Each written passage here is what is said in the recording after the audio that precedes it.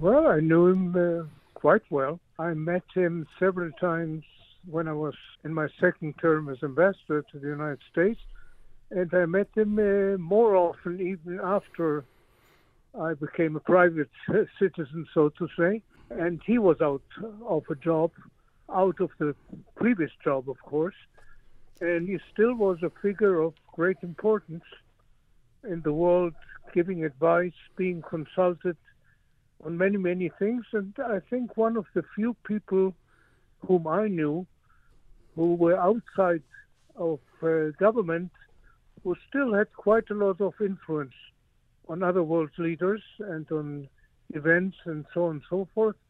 And I think that, for instance, his relationship with China and also with Israel and other places in the world were examples of that.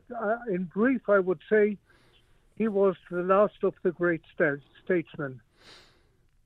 You know, it's been 50 years since he served as Secretary of State for the American Right. president, and yet he's still known by people today. And as you said, he still had an impact. What was it about him and about his position and jobs and that had such influence that lasted so long? Well, I think I hinted at that before. First of all, he was very knowledgeable. His experience when he was in government was very, very determining and influential. He achieved great things, although there was criticism of some of these things, but he definitely achieved more great things and great results than almost any other person in a similar job, at least in the last century or something like that, with regards to the Middle East, the Yom Kippur War, among other things, but also with regards to Vietnam and the overall relationship, I think, between the West and the East during the times of the Cold War. So he was very, very knowledgeable, and he never stopped writing and talking. For instance, one of his last important chapters in the book was about artificial intelligence, which he published about a year ago, maybe a year and a half ago. And this is one of the subjects which is on everybody's mind today. So that's just another example. He was the first Jewish U.S. Secretary of State, and people, looking back in history, were always wondering, did he support the Jewish state? I mean, looking back at the 1973 war, and he was very tough on Israel, but also helpful. I would say that he was always very conscious and cognizant of his Jewish heritage, both from the times when he was a youngster in Nazi Germany, and later on when, as part of the American armed forces, he was part of the military government in post-war Germany. And although he sometimes made statements which were not very agreeable to our eyes, for instance, when he said to Nixon, "I'm an American leader and not a Jewish leader," he was different from other Jewish officials or ex-Jewish officials, because some of them changed their religion in the U.S. government. He never denied his Jewishness. And I think this came very clearly to the fore in the Yom Kippur War, where even though there may have been some debates about this or that, about blocking or not blocking supplies, and obviously I believe that it wasn't he who tried to block supplies to Israel, but perhaps more the Secretary of Defense, Schlesinger. But that's a thing which they will continue to debate probably in heaven, who is really responsible. But if we look at the facts, the actual aid provided to Israel during the war, in critical moments, not just in arms and military supplies, but also in diplomatic aid, was unimaginably important. And if we look at the different phases of the war, and at that time I was a member of Knesset, but I did join the army and went all the way to the Suez Canal. And I remember how things stood at the time. When he really, with all the very close relationship he had with Sadat, but he made it very clear to the Egyptians, to Sadat, that he would not support their position on the settlement of the war, on the peace conditions, on the military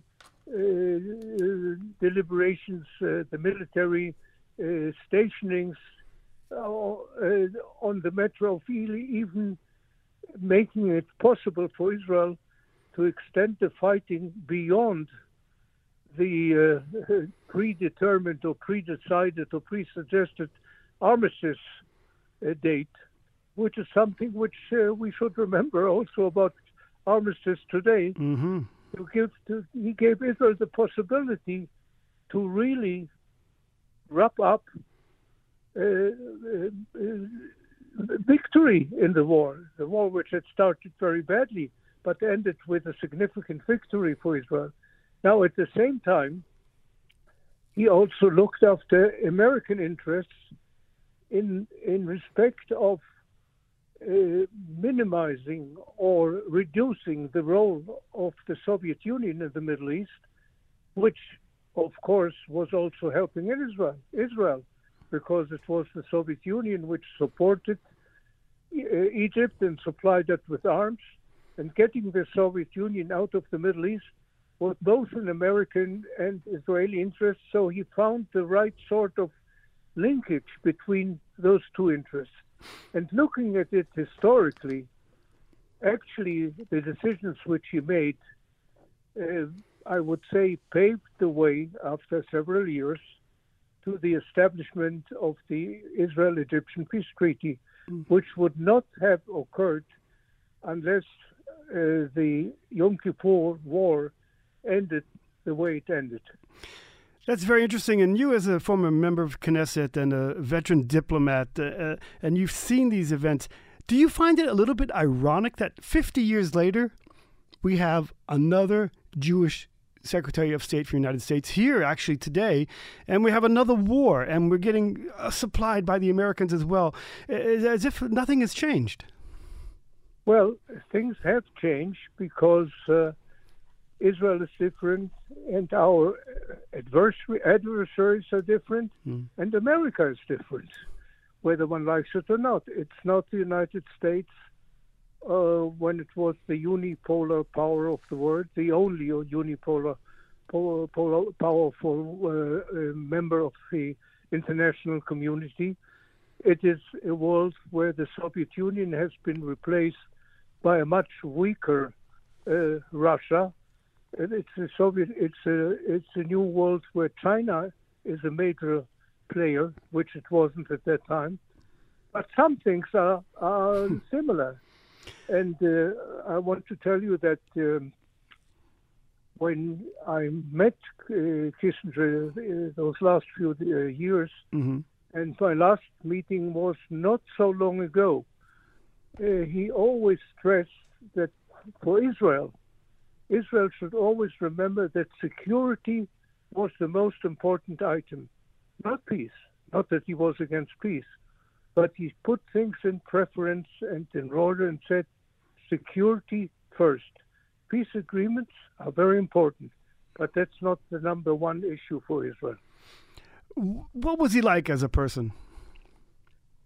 Well, there are different views about that. Of course, some people criticize and still criticize him today that he was a cynic. But look, cynicism is not only part of politics, it's part of diplomacy. And his eyes were wide open.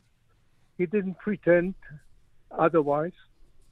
And first of all, he was so intelligent that for a person like me, it was a pleasure just to sit with him and talk with him. And he had a sense of humor, as we all know. I think we all remember that.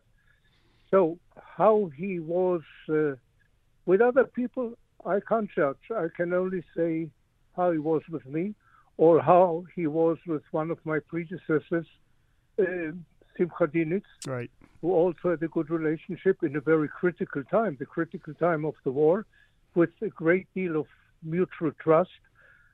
So, I judge him as I viewed him, not as I necessarily knew each and every detail of his human being. That's not for me to judge.